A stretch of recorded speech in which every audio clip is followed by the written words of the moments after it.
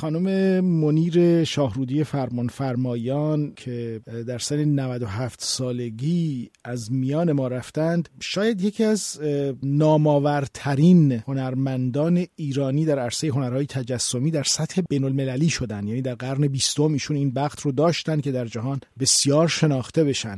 من میخوام ابتدا درباره اهمیت خانم فرمانفرماییان شما بگید در تاریخ کوتاه هنرهای تجسمی و مدرن ما که از ضیاپور شروع میشه در دهه 30 خورشیدی به این سو. سپاسگزارم از شما که این فرصت رو به من دادید که راجع به خانم فرمانفرماییان عزیز که یادشون رو گرامی میدارم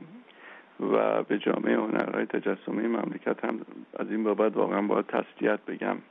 این فرصت پیش آمد که باشون صحبت بکنیم. ببینید، خانم منیر فرمانفرماییان رو من از سالها پیش در دهه 40 خب با ایشون نزدیک بودم و باشون معاشرت‌هایی داشتیم.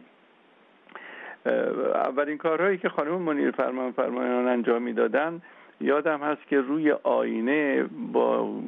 رنگ روغن گل نقاشی میکردن که خب اون دوره کاری ایشون یک آغاز دوره‌ای بود که ایشون در حقیقت آینه رو به عنوان بوم نقاشی استفاده کرده بود و این یکی از نوآوری‌های ایشون بود در اون زمان. ولی خب نقاشی کردن با رنگ روغن روی آینه چندان توجه جدی رو ایجاد نکرد در هنر تجسمی. اما هوشمندی خانم منیر فرمانفرماییان در این بود که خیلی خوب توجه کرد به این که این متریال آینه کجا در هنرهای سنتی ما، مخصوصا در هنرهای اسلامی ما کاربرد داره و چه شاهکارهایی رو قبلا به وجود آمده از این فرم‌های هندسی با آینه. مثلا در ذریح امام‌ها و امامزاده ها شما این مصرف آینه رو می‌بینیم و این هوشمندی و علاقمندی که ایشون به هنرهای ایران و هنرهای سنتی ایران داشت باعث شد که خیلی زود توجه بکنه به این قضیه و با مطالعاتی که در هنر مدرن دنیا داشت و تحصیلاتی که در امریکا کرده بود در حقیقت یک حرکت پست مدرنیستی انجام داد. یعنی یک متریال سنتی رو ازش یک کار بسیار مدرن و بروز رو به وجود آورد. همینطور که فرمودین واقعا آنچه که در کار خانم فرمانفرماییان، یعنی در بهترین کارهای خانم فرمانفرماییان توجه رو به شدت جلب میکنه، چه برای آرتیستای ایران، چه برای علاقمندان به هنر، چه در سطح بین المللی، تلفیقی هست، این ترکیبی هست که از اشکال هندسی هنر معماری و نقشنگارهای ایرانی با آبستری بعد از جنگ در امریکا الهام گرفته از اون رو تلفیق میکنه و این حجمها رو میسازه. فکر میکنید چقدر از هنر آبستریگ میاد، چقدر الهامگیری ایشون از نقشنگارهای ایرانی میاد؟ ببینید، اصولا ما وقتی که از هنر آبستری صحبت میکنیم باید توجه داشته باشیم که منشأ خلق هنر آبستری در حقیقت مخصوصا نقوش اسلامی است که میدونید که در تاریخ هنر ما، هنر بعد از اسلام، به دلیل اینکه کشیدن صورت و اینا از نظر مذهبی ممنوع شده بود برای هنرمندان توجه بسیار زیادی به فرم‌های هندسی پیدا کردند و فرم‌های هندسی که نهایت درجه آبستری هستند. و ما در سوال شما من میخوام جواب رو اینطوری بدم که ایشون اتفاقا اگر به فرم‌های هندسی ابسترکت روی آورده با متریال آینه، اینها در حقیقت همش تحت تاثیر هنر سنتی خود ماست و به دلیل اینکه هنر ابستری در حقیقت قبل از اینکه دنیای غرب به هنر ابستری روی بیاره، ما در هنر ایرانی آبستری رو به شدت تجربه کرده بودیم. قبلا هنرمندان ما تجربه کرده بودن و هوشمندی خانم فرمانفرماییان دقیقاً در همین مورده که ایشون فرم‌های هندسی برآمده از نقش‌نگارهای هنرهای ایرانی در آینه که مخصوص هنر ایرانی است میاره و استفاده میکنه، ولی نگاهش از نظر فرم و شکلی که به وجود میاره دیگه تابع اون هنر سنتی نیست، بلکه اینجاست که یک نگاه نو و مدرن داره به ایجاد فرم‌ها و حجم‌ها که در حقیقت امروزی میکنه کارش رو. یعنی نتیجه میخوام بگیرم که اگر به هنر ابستره هندسی روی آورده، این هنر ابستره هندسی هم همچنان ایرانی است و هیچ وقت تحت تاثیر دنیای غرب نبوده. اما میدونیم که خانم فرمانفرماییان در دوره‌های کاریش، به خصوص در دوره‌ای که در دهه 50 میلادی، 60 میلادی، 70 میلادی در امریکا زندگی میکرد، با بسیاری از غول‌های آرت امریکا آشنا میشه، با دکونینگ، با جکسون پالاک، با مارک روتکو و در دهه 70 با فرانک استلا و با همه اینها معاشرت داره، کارهای اینها رو میبینه و از اینها تحسین میشنوه و کارهای اونها رو در واقع گاهی وقتا به نظر میاد که حتی مورد الهام قرار میده. یعنی حتی نشانه‌ای از پاپ آرت هم گاهی وقتا، یعنی روح پاپ آرت هم در فضای کارهاش میشه پیدا کرد. آیا واقعا تأثیر هنر مکتب نیویورک رو در کاراش به گمان شما نمیشه دید؟ شکی نیست که همینطوره، برای اینکه تأثیراتی رو که هنرمندان دنیای غرب، مخصوصا اون دوره که الان شما بهش اشاره میکنید در مثلا نیویورک و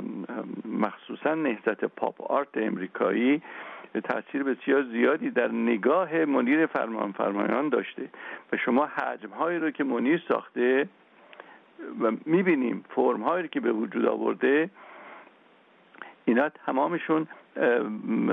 تحت تأثیر نمستقیم بلکه غیر مستقیم همه آثاری است که در اون زمان باشون تماس داشته و در حقیقت تحت تأثیرشون قرار گرفته. اما انقدر متریال آینه و فرم‌های هندسی حاکمیت داره در آثار منیر و این فرم‌های هندسی و آینه انقدر آشناست برای نگاه ما ایرانی ها به خاطر اینکه فرم‌های سنتی ایرانی خودمون هست که اون جنبه رو کم رنگتر نشون میده. یعنی وقتی که کارهای منیر رو آدم نگاه میکنه، قبل از اینکه فکر کنیم که تحت تاثیر مثلا هنر پاپ آرت امریکایی هست، میگیم که چقدر فضای ایران رو داره به ما نشون میده، چقدر هنر ایران رو داره به ما نشون میده.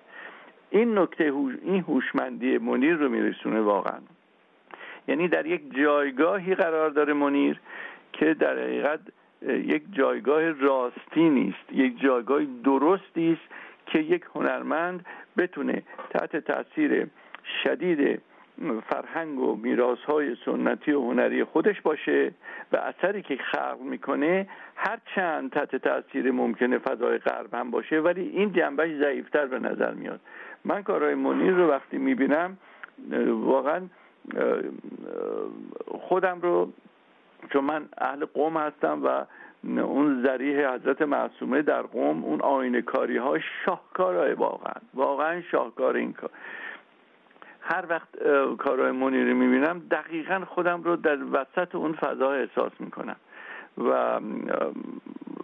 من فکر میکنم که هنر ایران یکی از درخشان ترین هنرمندان خودش رو دیروز از دست داد واقعا. البته که خب به هر حال الحمدلله خوشحالیم که 97 سال عمر بسیار فعال و خلاقی داشت، ولی خب از دست رفتنشون برای ما واقعا باعث تأسفه.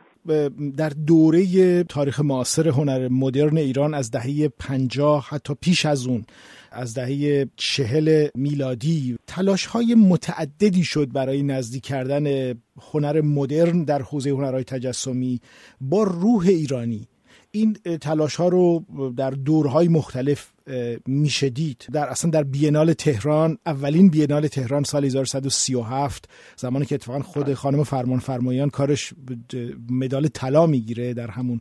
بینال و همزمان کارهاش در نمایشگاه ونیز همون سال هم ارائه میشه. هنوز خیلی جوان بودن. و همینطور بعد از اون در دورانی که نسل سقاخانه، زنده‌رودی، پیلارام و اینها میان و بعد از اون دوره در دهه 50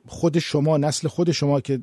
نقاشان آزاد رو در واقع شکل میدید، تلاشای زیادی هست برای نزدیک کردن هنرهای مدرن با روح ایرانی، با المانهای ایرانی، با نشانه‌هایی از فرهنگ و هنر بومی ایرانی. فکر میکنید خانم فرمانفرماییان جایگاهش در این تلاش‌ها کجاست؟ ببینید، به نکته خیلی خوبی و مهمی اشاره کردید و اون این که همواره از سالهای 1327 که در حقیقت فعالیت آقای جلیل ضیاپور شروع میشه و ایشون از فرانسه برمیگردن و در حقیقت مدرنیسم رو در حقیقت اشاعه میده. خود آقای ضیاپور اولین کسی است که توجه کرده به اصطلاح موتیف‌های بومی ایران. حالا اتفاقا در یک میزگردی که من در خانه هنرمندان همین پارسال داشتم راجع به این نکته اشاره کردم که همیشه میگن که سقاخانه، جریان سقاخانه تنها جریانی بوده که آمدن و به هنرهای ایرانی و سنتی توجه کردن، در این حالی که به نگاه به مدرنیسم داشتن، در حالی که قبل از اون خود جلیل ضیاپور اولین کسی است که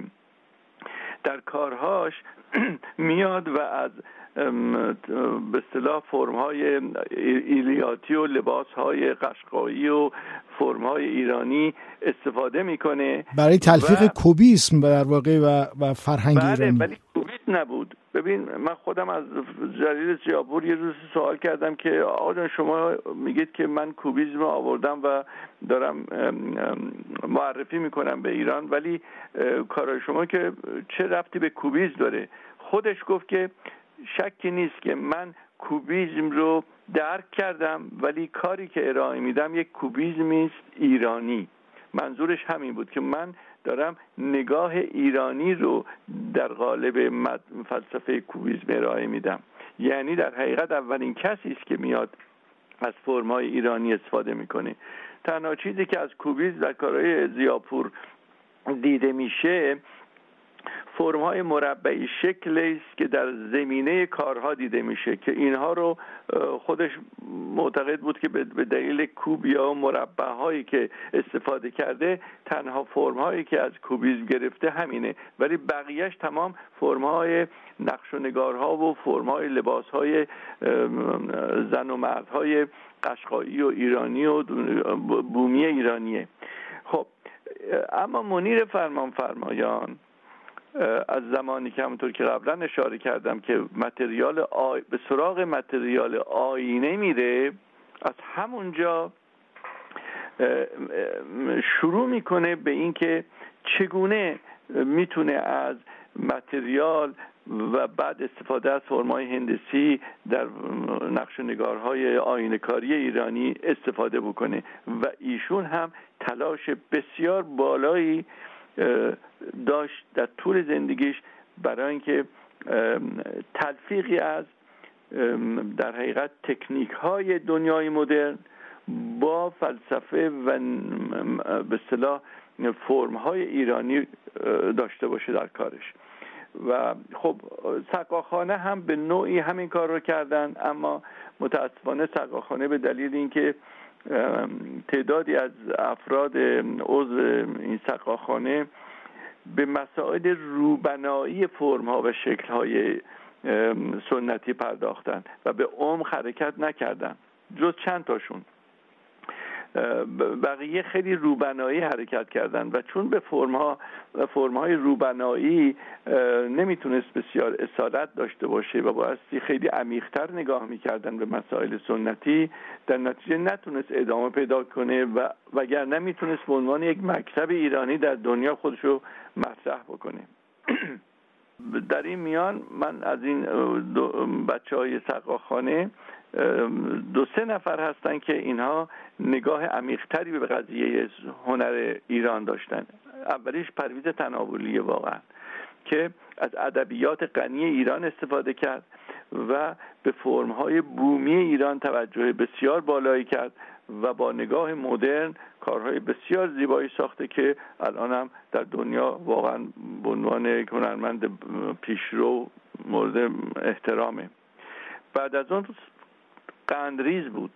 که قندریز هم بسیار صادقانه و بسیار عمیق به فرم‌ها و شکل‌های مذهبی سنتی ایرانی و بومی توجه کرد بدون اینکه به شکل‌های و فرم‌های پیش پا افتاده توجه بکنه. و بعدم فرامرز پیلاران بود که در نقاشی خط واقعا به جایگاه بسیار بالایی رو در زمینه فرم‌های ایرانی به دست آورد. خانم فرمانفرماییان چقدر الهام بخش شد در این موجی که به خصوص در دهه 50 60 و 70 در ایران قوی بود بین هنرمندان جوانتر ایرانی. من ندیدم کسی از در هنر معاصر ما که در حقیقت دنبال روی خانم منیر فرمانفرماییان رفته باشه. یعنی در حقیقت استفاده از متریال آینه و فرم‌های هندسی به این شکلی که خانم فرمانفرماییان استفاده کردن کسی نرفت سراغش. علتش رو هم من دقیقاً میدونم، برای اینکه از نظر اجرایی کار بسیار سخت و پیچیده است و کار هر کسی نبوده و شاید به همین دلیل، چون خانم فرمانفرماییان خودتون میدونید که ایشون چند به اصطلاح استادکار اصفهانی رو در اختیار داشت در آتلیه‌اش که ایشون اجراها رو اونا انجام میدادن، ولی طراحی از خانم منیر فرمانفرماییان بود و نظارت کامل. من خودم یادمه یک روزی در کارگاهشون هم بودم که حتی با یکی از این استادکارا یکی به دویی هم داشتن سر این که فلان جا رو من به تو اندازه رو اینقدر داده بودم، تو چرا اینقدر کوچیک گرفتی، زود خرابش کن، درستش کن، و نظارت خیلی دقیق داشت. ولی خب اجرای کارها توسط استادکارا بود، استادکارایی که به اصطلاح کارهای گچبری می‌کردند و آینه کاری می‌کردند، اینا رو در اختیار داشت و کارها رو می‌ساخت. علت این که کسی سراغ منیر نرفت به عقیده من یه مقدار سختی اجرای این کارها بود که کسی شاید این حوصله و این علاقه رو نداشت که به دنبال کارهای منیر بره، که البته این خودش البته نکته مثبتی است. منیر در حقیقت تنها کسی است در هنر معاصر ایران که از متریال آینه و از فرم‌های اسلامی و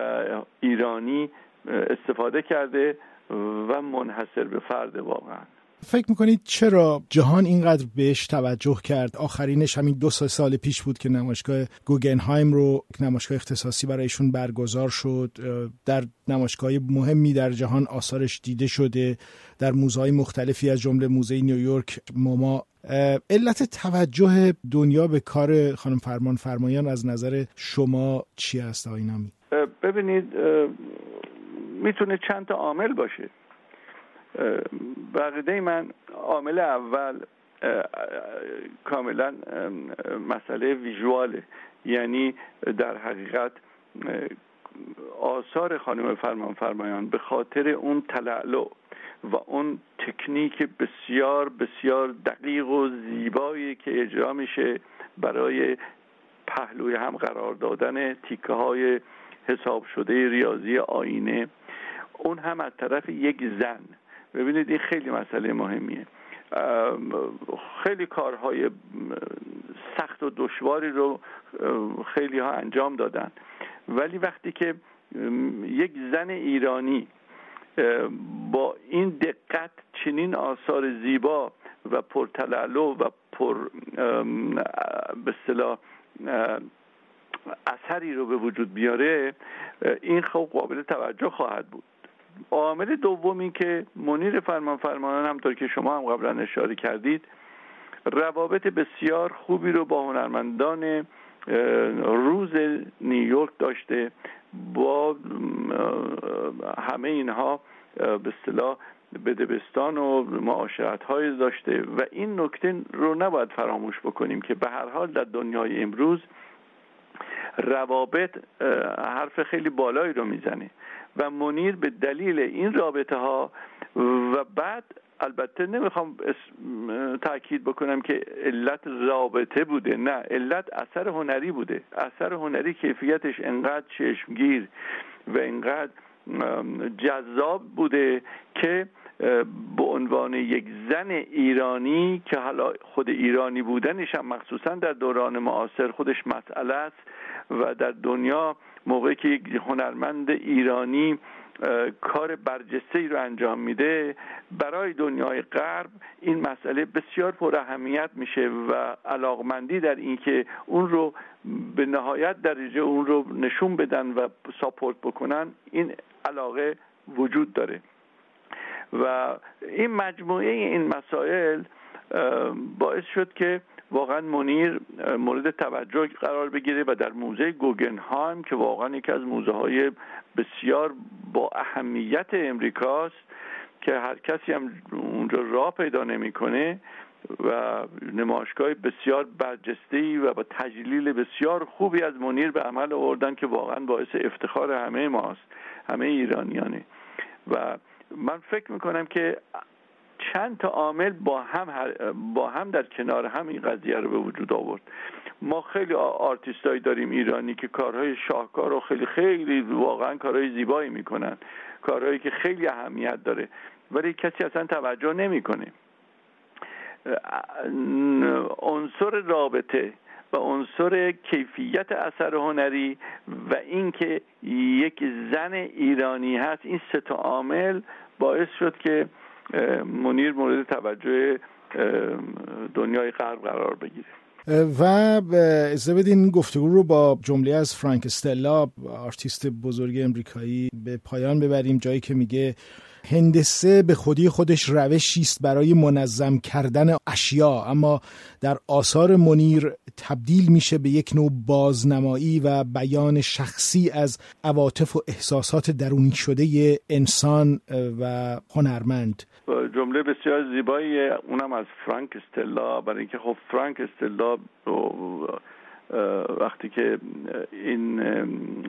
برداشت رو از کار منیر داره بقیده من برداشت درستیه. این که فرم‌های هندسی برآمده از ذهنیت ویژه منیر فرمانفرماییان هست، این رو من واقعا میپذیرم. علتش هم همین داستانی است که قبلا گفتم که از کجا ایشون با هوشمندی متوجه این قضیه شد، به این در وجودش رفت و در خونش رفت واقعا. و بعدم یاد اون نره که منیر فرمانفرماییان بسیار بسیار ایرانی است و